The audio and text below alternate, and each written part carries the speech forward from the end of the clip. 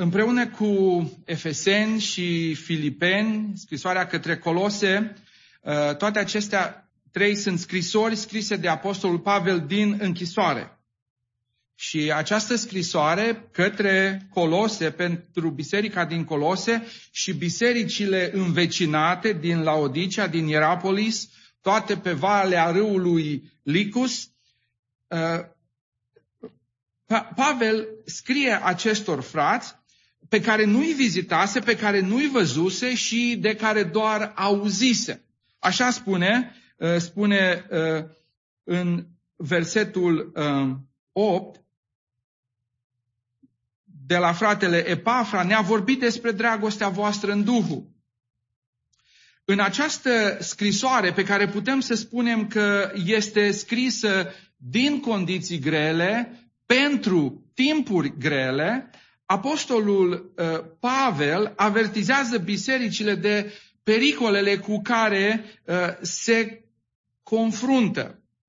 În primele două capitole din această scrisoare, Pavel dezbate și afirmă și lămurește în mod de netăgăduit supremația Domnului Iisus Hristos. Iar în restul scrisorii, Pavel îi îndeamnă la modul practic cum să trăiască în lumina supremației lui Hristos. Cu alte cuvinte, frați și surori, dacă spunem duminică de duminică, de fiecare dată când ne adunăm 2 sau 3, în numele lui Iisus, că El este Mântuitorul, El este Domnul, mai presus de orice și oricine, întrebarea este cum ar trebui să trăim viața de fiecare zi, pentru ca acest adevăr să fie vizibil și în viață, nu numai în vorbe. Cum ar trebui să trăiască fiecare membru al bisericii? Cum ar trebui să trăiască biserica, trupul al cărui cap este Hristos, organismul viu, clădirea vie în lumina supremației lui Hristos? Din textul care ne stă în față și câteva versete anterioare, aș vrea să vedem că biserica ce trăiește în lumina supremației lui Hristos este biserica în care fiecare membru are o inimă în totalitate dăruită vestirii Evangheliei lui Hristos. Este biserica ce vestește Evanghelia plină de curaj, de oameni curajoși. Este o biserică de oameni uniți în dragoste și o biserică de oameni înțelepți. Făcând parcă o pauză în discursul lui teologic, Pavel ne deschide 2 ferestre în sufletul lui, în modul în care ne lasă să vedem cum simțea el, ce simțea el pentru frații și surorile din Colose și cum le dă câteva îndemnuri practice chiar înainte de partea a doua, unde este doar sau în majoritate o parte practică a acestei scrisori. Prima fereastră în sufletul lui Pavel este cea din capitolul 1, versetul 24 la 29. Uitați ce spune în versetul 24. Spune, mă bucur acum în suferințele mele. La prima citire putem spune că Pavel e un om irațional. Cum adică mă bucur în suferințele mele? Cine se bucură în suferință? Nimeni. Putem să o raționalizăm, putem să, chiar ca și copiii lui Dumnezeu, să venim înaintea lui Dumnezeu și să cerem ca El să ne dea răbdare, să ne dea credință, să ne învețe lecția care vrea să ne învețe când trecem prin suferință, dar chiar să ne bucurăm. Cred că bucuria de care vorbește Pavel este bucuria pe care viitoarea mamă o simte atunci când trece prin durerea nașterii. Când durerea este învăluită, este anesteziată, dacă vreți, nu de medicament, ci de bucuria că va aduce pe lume un copil. Și Pavel se bucură că, deși în suferință, poate să fie de folos spiritual fraților, scriind această scrisoare. Așa spune, mă bucur acum în suferințele mele pentru voi și în trupul meu împlinesc ce lipsește suferințelor lui Hristos pentru trupul lui care este biserica. De asemenea, terminând acest verset, parcă Pavel este la limita ereziei. Cum adică în trupul meu împlinesc ce lipsește suferințelor lui Hristos. La ce se referă aceasta? Aș vrea să spun de la început că Domnul Iisus Hristos, Dumnezeu adevărat din Dumnezeu adevărat, venit în această lume, a suferit. Așa ne spune profetul Isaia. Nu-i așa? Dați-mi voie să citesc.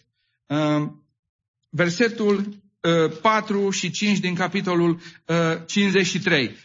Spune, totuși El suferințele noastre le-a purtat, durerile noastre le-a luat asupra Lui și noi am crezut că este pedepsit, lovit de Dumnezeu și smerit. Dar El era străpuns pentru păcatele noastre, zdrobit pentru fără de legile noastre. Pedeapsa care ne dă pacea a căzut peste El și prin rănile Lui suntem tămăduiți. Această suferință profețită de Isaia a fost împlinită în viața Domnului Iisus Hristos, de Domnul Iisus Hristos și prezentată în Evanghelie pentru păcatele noastre și în locul nostru. Înseamnă că suferințele lui Hristos, înseamnă aceasta că înainte de cruce și murind pe cruce nu au fost suficiente? Mai este nevoie de alte suferințe pentru mântuirea noastră?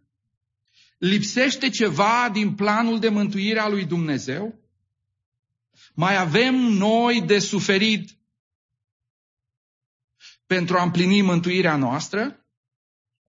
Categoric, nu. Lucrarea, jertfa Domnului Iisus Hristos a fost completă, slăvit să fie El. Pe cruce a spus, s-a sfârșit. A fost suficientă. Spune cuvântul lui Dumnezeu, își va da viața de răscumpărare pentru mulți. Răscumpărare, categoric, este suficientă, nu mai trebuie adăugat nimic. Și mai ales este specifică Domnului Iisus Hristos. Nimeni altcineva nu putea să facă aceasta decât Dumnezeul întrupat, omul fără păcat, Iisus Hristos, slăvit să fie numele Lui. Atunci la ce se referă Pavel când spune la nevoile care le împlinește în trupul lui prin suferință? Cred că existența bisericii are nevoie de proclamarea Evangheliei. Pavel întreabă în Romani 10, 14 cu 15, dar cum vor chema pe acela în care n-au crezut și cum vor crede în acela despre care n-au auzit? Și cum vor auzi despre el fără propovăduitor? Concluzia, cred, este clară. Biserica are nevoie de propovăduire, de vestire. Cea care aduce roadă este proclamarea Evangheliei, este onorată de Dumnezeu prin răspunsul mântuirii. Și apostolul Pavel, atât în acțiune cât și în circumstanțele în care se află, temniță, prigoană, este modelul pentru biserică a realității că vestirea Evangheliei, adevărata vestire a Evangheliei, este însoțită de suferință. Suferință în prigoană din partea lumii, suferință în prigoană poate chiar din partea celor din biserică, a celor din familie, suferință în rugăciune. Dar Pavel este gata să-și asume această suferință pentru Hristos în folosul bisericii, pentru că la aceasta a fost chemat. Spune el în versetul 25, slujitorul ei am fost făcut eu, după isprăvnicirea care mi-a fost dată, mi-a dat-o Dumnezeu pentru voi, ca să întregesc cuvântul lui Dumnezeu. Când Iisus a ieșit în calea lui Pavel pe drumul Damascului și mai târziu l-a trimis pe Anania la el, i-a relevat lui Pavel două adevăruri. El a fost ales și însărcinat să vestească Evanghelia neamurilor și să sufere pentru Hristos. Și Pavel acceptă acest rol, acceptă suferința și este gata să lămurească taina lui Dumnezeu. Uitați, vreau să zic taina ascunsă din veșnicii și în toate veacurile, dar descoperită acum sfinților lui, cărora Dumnezeu a voit să le facă cunoscut care este bogăția slavei, tainei acestea între neamuri, și anume Hristos în voi, nădejdea slavei. Pavel acceptă rolul, acceptă suferința și vestește taina lui Hristos. La ce se referă taina lui Hristos? Frați și surori, noi nu suntem un club select. Nu suntem un grup deosebit, nu suntem un grup de inițiați. Taina nu este ceva misterios, ascuns și descoperit doar unui cerc limitat, cum făcea pe vremea lui Pavel religia misterelor. Sau nu este ceva extraordinar care poate fi priceput numai de cei care au o minte extraordinară, cum vorbeau gnosticii și curentele filozofice grecești. Nu, taina aici este ceea ce Dumnezeu a ținut ascuns pentru o vreme și a relevat doar mai târziu. Așa spune cuvântul lui Dumnezeu și Domnul Iisus Hristos, când vorbește ucenicilor, după pilda asemănătorului, spune: adevărat vă spun că mulți proroci și oameni neprihăniți au dorit să vadă lucrurile pe care le vedeți voi, dar nu le-au văzut, și să audă lucrurile pe care le auziți voi și nu le-au auzit. În Vechiul Testament, Dumnezeu a dezvăluit în parte binecuvântarea Lui pe care El o dă peste neamuri. Dar modul în care neamurile vor fi binecuvântate în mod absolut a fost dezvăluit în Hristos, mântuirea adusă prin El și a fost explicat, aplicat de apostolul Pavel, apostolul neamurilor. Deci taina lui Hristos este Evanghelia Domnului Iisus Hristos. Este vestea bună că dacă ești în Hristos, evreu sau dintre neamuri, ești părtaș slavei lui Dumnezeu. Așa spune Pavel: Hristos în voi, nădejdea slavei, slăvit să fie El. Avem această nădejde? De ce? Pentru că suntem mai deosebiți? Pentru că am făcut ceva extraordinar pentru Dumnezeu? Nu. Pentru că în smerenie, pentru că Dumnezeu în harul Lui ne-a dat harul să ne recunoaștem starea de păcătoșenie.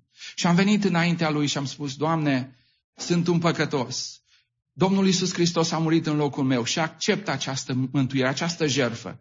Prin har am fost mântuiți și acum putem să-L chemăm pe Dumnezeu ca Tată. Avem intrare slobodă la El, avem părtășie cu El. Așa spune: Hristos în voi, nădejdea slavei. Și continuă apostolul Pavel și spune: pe El îl propovăduim noi. Misiunea lui Pavel, motoul vieții lui, pe El, pe Hristos.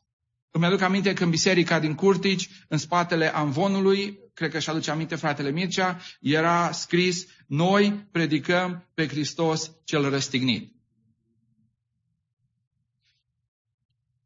Pe El. Doamne, ajută-ne ca orice mesaj, fie aici la amvon, fie atunci când deschidem gura, să vorbim cu cei pe care îi întâlnim, să fie despre Domnul Iisus Hristos. Amin? El este într-adevăr absolut, suprem. El este darul fără comparație a lui Dumnezeu. Noi predicăm pe Hristos, nu doar dragostea sa, ci și suferințele sale, nu doar mântuirea, ci și nevoia de mântuire și starea noastră de păcat. Așa este, proclamăm și Doamne ajută-ne să proclamăm întreaga Evanghelie. Într-o vreme în care fiecare are adevărul lui, într-o vreme în care oamenii își vor da învățători după plăcerile și poftele lor. Doamne, ajută-ne să rămânem credincioși cuvântului Tău. Doamne, ajută-ne într-adevăr să-L propovăduim, să-L proclamăm pe Domnul Iisus Hristos. Dar nu ne oprim aici, așa spune apostolul Pavel: sfătuim pe orice om, învățăm pe orice om în toată înțelepciunea ca să înfățișăm pe orice om desăvârșit în Hristos Iisus. Dacă apostolul Pavel s-ar fi oprit ca să înfățișăm pe orice om desăvârșit, ar fi fost o tragedie, pentru că nimeni nu este desăvârșit. Dar în Domnul Iisus Hristos, slăvit să fie numele Lui, în fața lui Dumnezeu suntem desăvârșiți. Și numai prin Domnul Iisus Hristos. Ordinea este importantă. Sfătuim. Nu poți învăța până nu atenționezi de prezența păcatului. Nu poți crește până nu înveți. Lucrarea de învățare, de instruire continuă după nașterea din nou, nu are alt scop decât maturizarea spirituală. Și cuvântul cheie în acest verset, dacă vă uitați, spune pe orice om. Contrar obiceiului, din nou spun, din acel timp, Evanghelia este pentru toți. Amin? Poate fi înțeleasă de academician și poate fi înțeleasă de omul cel mai simplu. Este pentru omul care se crede bun, dar își dă seama că nu este bun în fața lui Dumnezeu, și este pentru omul care este considerat de societate foarte rău, dar înaintea lui Dumnezeu vine cu pocăință. Evanghelia este pentru toți. Nu orice om are toate darurile, toată știința, dar pentru fiecare om Evanghelia este bună și fiecare om trebuie să o audă. Iar la noi în biserică, Doamne, ajută-ne așa să se întâmple, să se audă Evanghelia mântuirii Domnului Iisus Hristos și noi să fim instrumentele acestea. Și scopul să nu fie altceva decât desăvârșirea în Iisus Hristos și lauda Lui. Și Apostolul Pavel se străduiește, spune, iată la ce lucrez eu și mă lupt după lucrarea puterii Lui care lucrează cu tărie în mine. Se străduiește, dar recunoaște că Dumnezeu este Cel care lucrează în el. Este bine să ne amintim aceasta. Dumnezeu este Cel care ne dă puterea.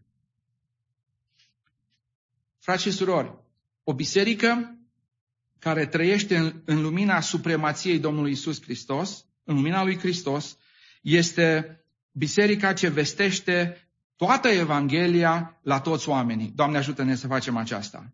Dacă ești aici în această seară, cred că ești pentru că Dumnezeu în providența Lui a voit să auzi că în Iisus Hristos locuiește toată plinătatea dumnezeirii. Că Iisus Hristos este singura nădejde pentru restabilirea relației între om și Dumnezeu, relație ruptă de păcat. Ești aici ca să fii provocat de Duhul Sfânt să răspunzi prin pocăință și credință la jertfa mântuitoare. Cred că fiind aici ești în planul divin să fii mântuit. Pentru că ai auzit Evanghelia. Doar în Domnul Iisus Hristos este mântuire. Și mă rog să-L primești pe Domnul Iisus ca mântuitor personal. Frați și surori, aș vrea să vă întreb, vreți să fim o astfel de biserică? Vreau să vă spun, suntem o astfel de biserică, cel puțin în Constituție. Pentru că așa am pus în Constituție, am spus că misiunea bisericii este mântuirea celor nemântuiți, maturizarea celor mântuiți și multiplicarea celor maturi. Aș vrea să vă întreb, ce facem noi, fiecare? Ce face Mircea Moț? Și puneți numele dumneavoastră pentru aceasta. Cum propovăduim noi Evanghelia Domnului Iisus Hristos? Este bine să ne amintim că Dumnezeu lucrează în noi prin puterea Lui. Așa ca să cerem ca El să lucreze, să ne deschidă uși. Amin? Să propovăduim Evanghelia. Să ne lăsăm la dispoziția Lui, fie că e vorba de misiunea în Mexic, fie că e vorba de misiune pentru săraci, fie că e vorba de rugăciunea pentru cei nemântuiți. În orice mod, Domnul ne deschide uși. Haideți să lucrăm pentru propovăduirea Evangheliei. Un alt adevăr care aș vrea să-l subliniez aici este, după Pavel spune, el a fost chemat ca să întregească cuvântul lui Dumnezeu. Avem iluminare, avem înțelegere, dar nu avem revelație nouă. Amin? Astăzi nu mai sunt profeți și ultima carte, Apocalipsa 22, versetul 18, spune, oricine aude cuvintele prorociei din cartea aceasta, dacă va adăuga cineva la ele, Dumnezeu îi va adăuga urgiile scrise în această carte. S-a terminat revelația. Cerem iluminare și cerem călăuzire din partea Duhului Sfânt. Amin? Doamne, ajută-ne. Și când primim această iluminare și călăuzire, ajută-ne, Doamne, să o trăim. Un alt gând aici, că e tot vorba de sezonul mulțumirii. Frați și surori, am mulțumit îndeajuns lui Dumnezeu pentru Domnul Iisus Hristos, pentru supremația Lui, în care este toată binecuvântarea și toate darurile lui Dumnezeu. Haideți să o facem cu o energie înnoită de acest sezon al mulțumirii. Și încă ceva. Haideți să mulțumim și să mulțumiți pentru sora, pentru fratele, pentru mama, pentru tata, pentru fratele păstor, prin care Dumnezeu, în urma auzirii cuvântului, v-a dat harul mântuirii. Dacă sunt încă în viață, mulțumiți-le în mod specific. Sunați dacă nu sunt aici. Și mulțumiți în numele Domnului pentru faptul că s-au pus la dispoziția lui Dumnezeu și au vestit, au propovăduit cuvântul lui Dumnezeu. Iar dacă nu mai sunt în viață, mulțumiți Domnului pentru ei și luați angajamentul să le urmați exemplu. Să fiți și să fim și noi cei prin care cuvântul lui Dumnezeu este propovăduit. Doamne, ajută-ne la aceasta. A doua fereastră care ne lasă să aruncăm o privire în sufletul lui Pavel este primul verset care l-am citit în această seară. Spune: vreau să știți în adevăr cât de mare luptă duc pentru voi. Luptă în limba greacă este cuvântul, de unde avem cuvântul agonie. Cu alte cuvinte, Pavel spune: agonizez pentru voi. Și cred că este pe două planuri această agonie a lui Pavel. În primul rând, cu siguranță, este în rugăciune. Nu încetăm să ne rugăm pentru voi, spune versetul 9 din capitolul 1. Și cerem să vă umpleți de cunoștința voii lui. Apostolul Pavel se luptă în rugăciune pentru cei pe care nu i-a văzut și nu putea să-i mai vadă, pentru că el era în temniță. Vă întreb, când a fost ultima dată când am agonizat în rugăciune acasă pentru cineva? Nu aici, acasă, în cămăruță. Doamne, ajută-ne să facem aceasta. Nu este armă mai puternică și nu este binecuvântare mai mare și nu este mijloc, sunt convins, conform cuvântului lui Dumnezeu, prin care să cerem binecuvântare, să cerem mântuire, decât în rugăciune.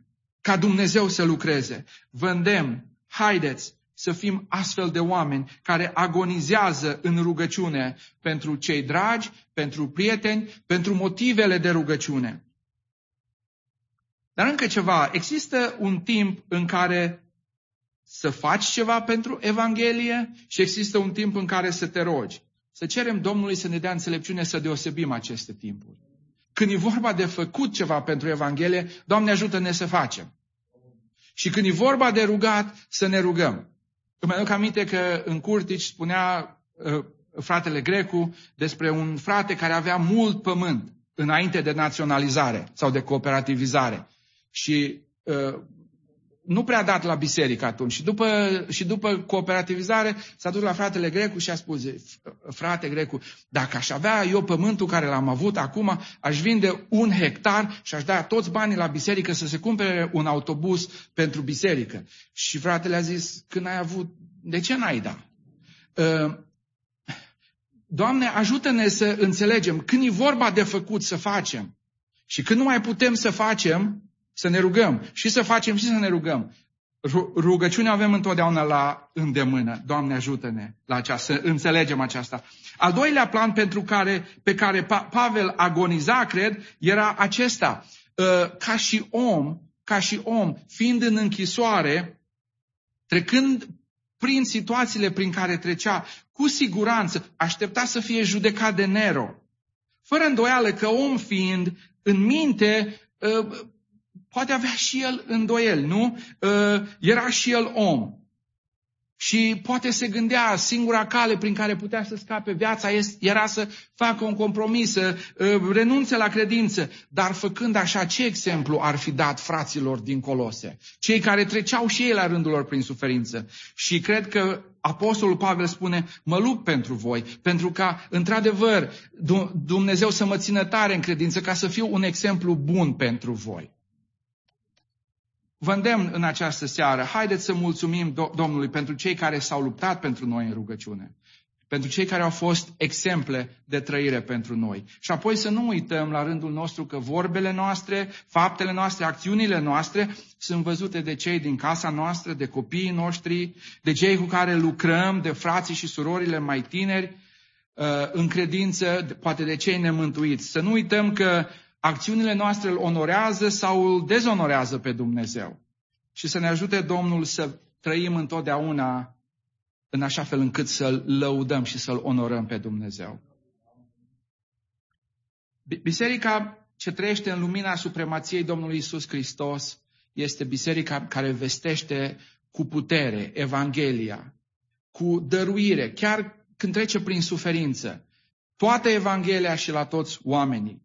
Biserica ce trăiește în lumina supremației lui Hristos este, aș vrea să vedem foarte pe scurt, este o biserică de inimi și frați și surori curajoși, spune, pentru ca să li se îmbărbăteze inimile. Așa spune în versetul 2. Fie că e vorba de a ține piept ereziilor, fie că e vorba de sacrificiu pentru misiune, Doamne, ajută-ne să fim oameni plini de curaj pentru Tine, pentru Domnul Iisus Hristos. Amin? Avem cuvântul lui Dumnezeu, avem promisiunile lui Dumnezeu care ne îmbărbătează, avem atotputernicia și prezența lui Dumnezeu care ne îmbărbătează. Așa îi spune David lui Solomon: întărește-te și îmbărbătează-te, lucrează, nu te teme, căci Domnul Dumnezeul meu va fi cu tine. El nu te va lăsa, nu te va părăsi până nu se va isprăvi lucrarea. Așa că cel care a început lucrarea o va duce la bun sfârșit. Biserica ce trăiește în lumina supremației Domnului Iisus Hristos este biserica unită în dragoste. Să fie uniți în dragoste. Frați și surori, o biserică poate să fie unită în multe lucruri. Poate să fie unită într-o Constituție, poate să fie unită într-o viziune, dar dacă nu este unită în dragoste, nu este Biserica Domnului Iisus Hristos. Este o organizație, este orice altceva, dar nu este o biserică. Toate aceste uniri sunt bune, dar dacă nu este unirea în dragoste, se va întâmpla ce s-a întâmplat în Corint. Diviziune, partide, dragostea. Când vorbim de dragoste, nu ne gândim la un soldat. Și totuși, Apostolul Pavel spune să fie uniți în dragoste și să capete toate bogățiile plinătății de pricepere, să cunoască taina lui Dumnezeu Tatăl, adică pe Hristos. Doamne, ajută-ne să fim uniți în dragoste. Am mai spus-o aici și repet. Un mare scriitor român a spus: dacă dragoste nu e, nimic nu e. Cu siguranță se referea la dragostea umană, dar Domnul Iisus Hristos, dragostea vizibilă a lui Dumnezeu aici pe pământ, în care avem toate binecuvântările, El să ne ajute și El să fie liantul dintre noi. O biserică binecuvântată, care trăiește în lumina supremației Domnului Iisus Hristos, este unită în dragoste și are înțelepciune. Curajul în biserică are nevoie de unitate pentru a fi tare, dar are nevoie și de înțelepciune pentru a ști direcția în care să se miște, pentru a se mișca în direcția în care Dumnezeu vrea. Și nu orice fel de înțelepciune, ci înțelepciunea divină, izvorâtă din cunoașterea Domnului Iisus Hristos, în care sunt, așa cum am citit, toate bogățiile, plinătății de pricepere, de înțelepciune ale lui Dumnezeu, în care sunt ascunse toate comorile înțelepciunii și ale științei. Adevărata biserică are înțelepciune, este în stare să recunoască în mod instantaneu adevărul, să traseze o direcție bună și să fie consecventă în a se mișca și a se duce în această direcție, rezistând învățăturilor și vorbelor amăgitoare. Expresia vorbiri amăgitoare, așa spune, îi spun lucrul acesta pentru ca nimeni să nu vă înșele cu vorbiri amăgitoare. Era folosită în limbajul juridic, în lumea avocaților, în care avocații care aveau vorbiri iscusite puteau să întoarcă decizia judecătorească și să dea o decizie favorabilă chiar celui mai mare criminal. Și Pavel spune dacă aveți înțelepciunea venită de sus. Doamne, binecuvântează frații și surorile de la New Life cu această înțelepciune. Să cerem înțelepciune, ca și Solomon. Da, avem nevoie de binecuvântări materiale. Doamne, dă-ne înțelepciune. Nouă celor mai în vârstă, Doamne, dă înțelepciune copiilor și tinerilor. Într-o lume în care atâtea amăgiri sunt, într-o lume în care adevărul este atât de disprețuit. Doamne, dă-le înțelepciune să discearnă adevărul de minciună și dă-le credință ca să aleagă adevărul.